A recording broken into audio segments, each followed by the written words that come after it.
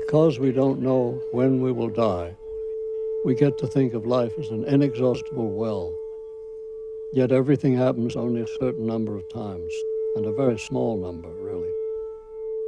How many more times will you remember a certain afternoon of your childhood? Some afternoon that's so deeply a part of your being that you can't even conceive of your life without it. Perhaps 4 or 5 times more, perhaps not even that. How many more times will you watch the full moon rise? Perhaps 20. And yet it all seems limitless.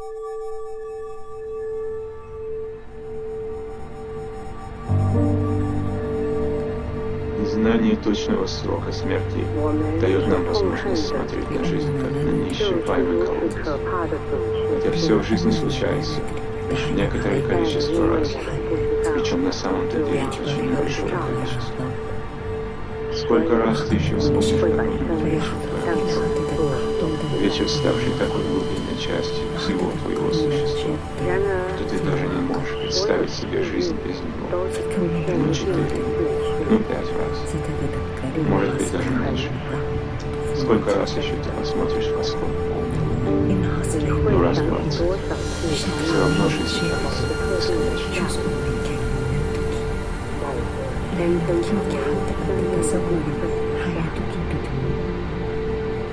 如果没有他，你甚至无法想象自己的人生。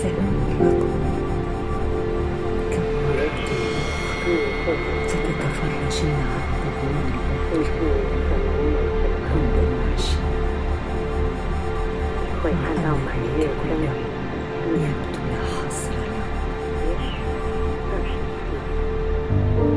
Como no sabemos cuándo vamos a morir, nos toca creer que la vida es un pozo sin fondo.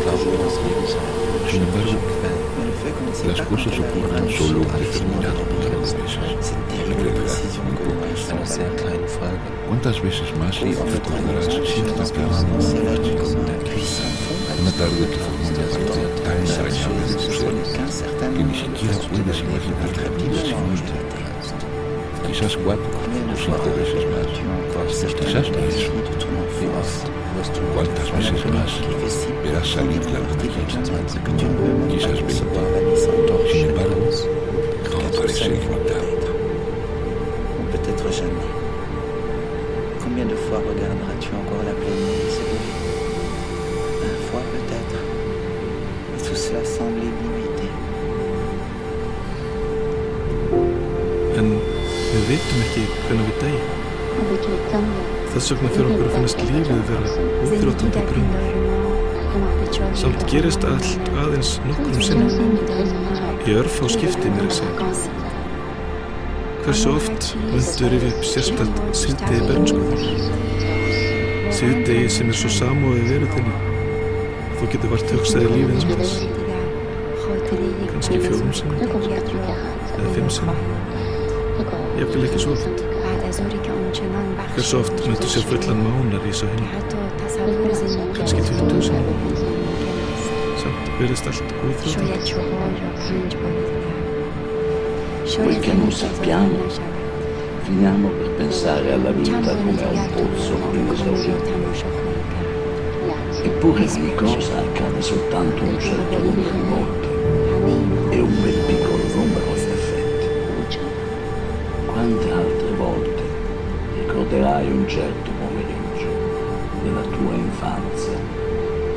Qualche pomeriggio che sia così profondamente parte del tuo essere per cui tu non possa nemmeno concepire la tua vita senza vederlo. Forse altre 4 o 5 volte, forse nemmeno. Quante altre volte guarderai sorgere la luna piena? Forse 20. E tuttavia tutto sembra senza limiti.